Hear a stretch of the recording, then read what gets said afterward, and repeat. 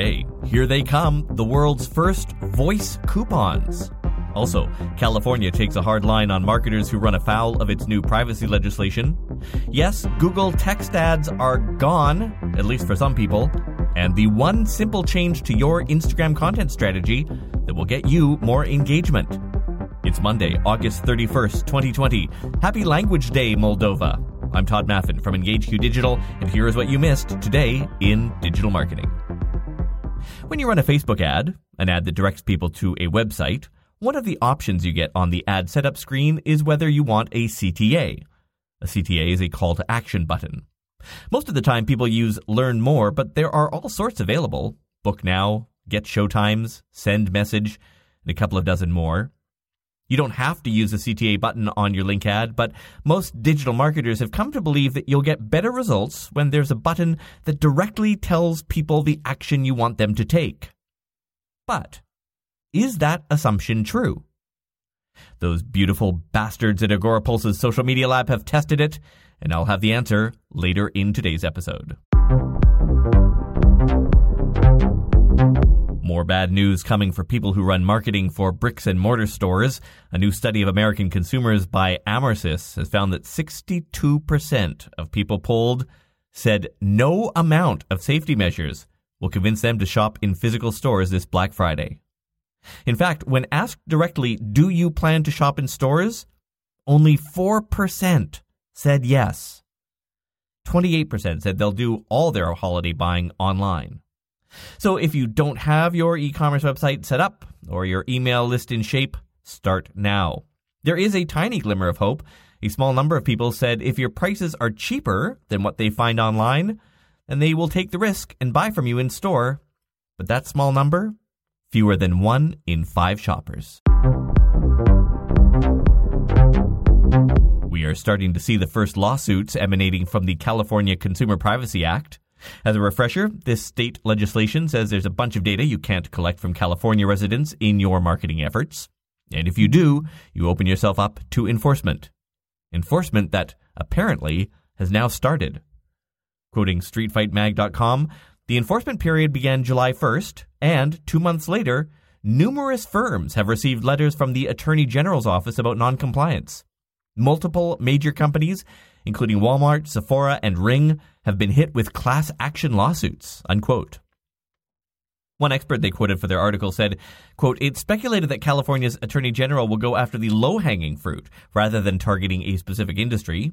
CCPA enforcement will be centered on egregious violators, for example, those that do not have a prominent privacy policy link on their website, no do not sell my data button, and no visible mechanisms to allow customers to exercise their privacy rights, unquote. If this is the first time you're hearing of this, and you do market to people in California, it is worth doing a quick Google search for CCPA. This applies regardless of what country you're in. If you're in Canada, this whole thing stresses you out, you may want to search for the other CCPA, the Canadian Counseling and Psychotherapy Association. Is it just me, or are the new developments in digital marketing just getting creepy? Take the new ad running right now on Peacock, that's NBC's streaming service. It's for the shampoo brand Suave, made by Unilever and sold by Target, among others. The ad listens to the microphone on the device people are watching on and asks them to say the words, "Save with Suave." And if they do, they get a $5 coupon to buy it at Target. NBC calls this an on-command ad and says it's better than asking people to remember a toll-free number or a website URL. Like it or not, these will probably be fairly commonplace in the coming years. Think about all the voice-reliant devices making their way into consumers' homes. Alexa, Siri, Portal, Google Assistant. Even if you don't have those, many TV remote controls these days have voice recognition. Comcast's X1 and Flex service has this. In Canada, Shaw's Blue Curve uses it.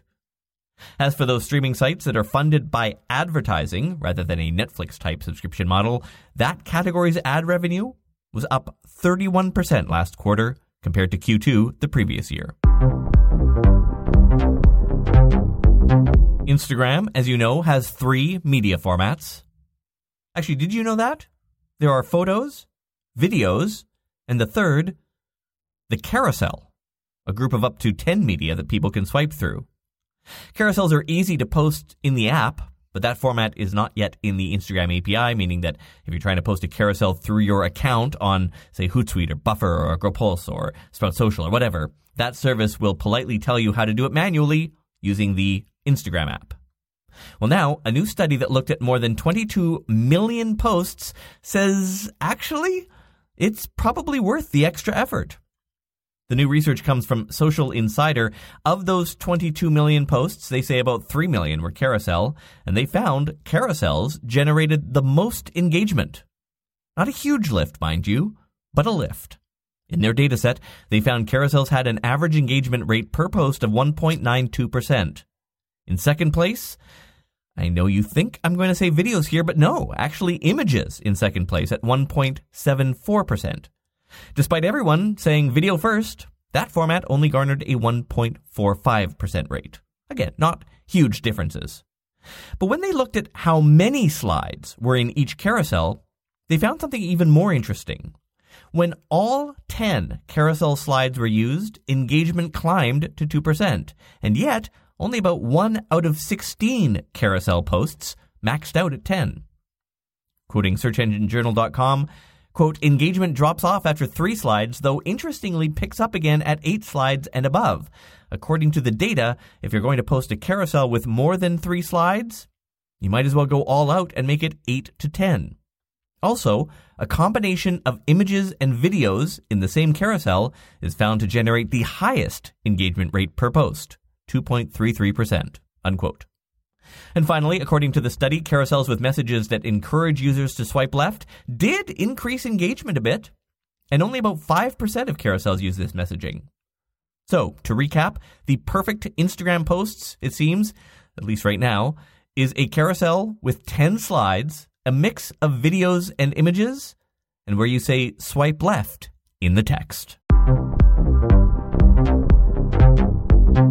If you use Google Ads, you may have woken up this morning to a bit of a shock. The option to create text ads is gone.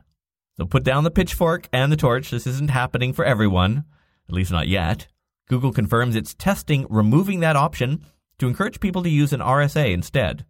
An RSA, a responsive search ad, despite its title, it doesn't mean it's going to look good on both mobile and desktop. That's usually what we digital marketers think when we hear the word responsive. No, in the case of Google Ads, they mean an ad where you give it a bunch of different headlines and body copies, and it will try to figure out which variation will get you the better results.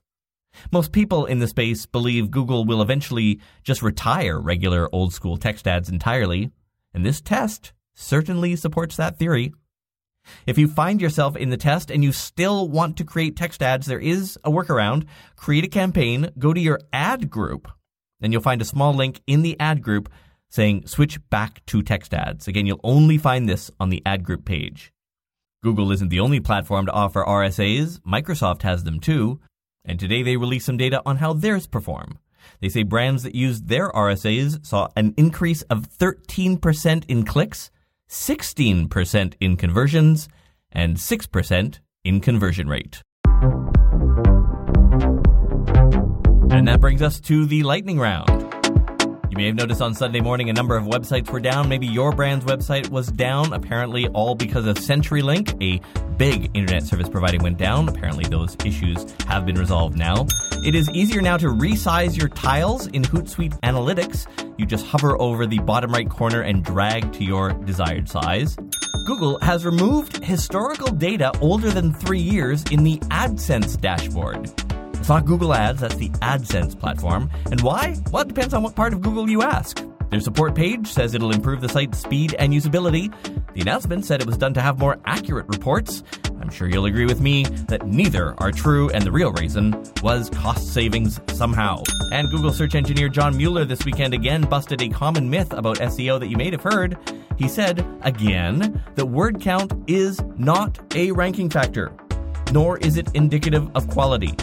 He says Google can rank short content just fine. Oh, and for the AgoraPulse study on CTA buttons, their social media lab tested ad posts without and with CTAs and found that ads without a call to action button performed better than those with. I'd venture to say that's the opposite of what most digital marketers assume. If you're a numbers person, they spent $750 for each of the 2 ad sets. Ads with a button got 586 clicks. Without, 639. Ads with the button got about 43,000 reach. Ads without got more than 48,000. And the average cost per click was 16 cents cheaper on ads without that call to action button. There's a link to this episode's description if you'd like to read the full study or to listen to a special episode with the Agorapulse Social Media Lab director where he talked with me about how companies like yours can set up their own tests. You will find that in our Slack community. It's free to join. Just go to todayindigital.com/Slack. Also, in the exclusive content channel there, extended interviews with an expert in the TikTok content algorithm and a Google My Business consultant who manages thousands of GMB profiles. Again, it's all in our Slack community. Go to todayindigital.com/Slack or just tap the link in this episode's notes. Yes, it's National Language Day today in Moldova. Do you even know where Moldova is? I didn't. I had to look it up. Turns out they're between Romania and Ukraine. Most people there actually speak Romanian. In fact, they used to call this Romanian Language Day, but Moldovan is, if not its own language, then certainly an established dialect of Romanian.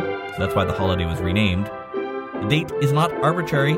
It was on August 31st in 1989 that the then Soviet government of Moldova caved into pressure from the Moldovan people to officially adopt the Moldovan dialect of Romanian as the state language. And that's it for today. I hope your weekend was restful. I'm Todd Maffin. I'll talk to you tomorrow.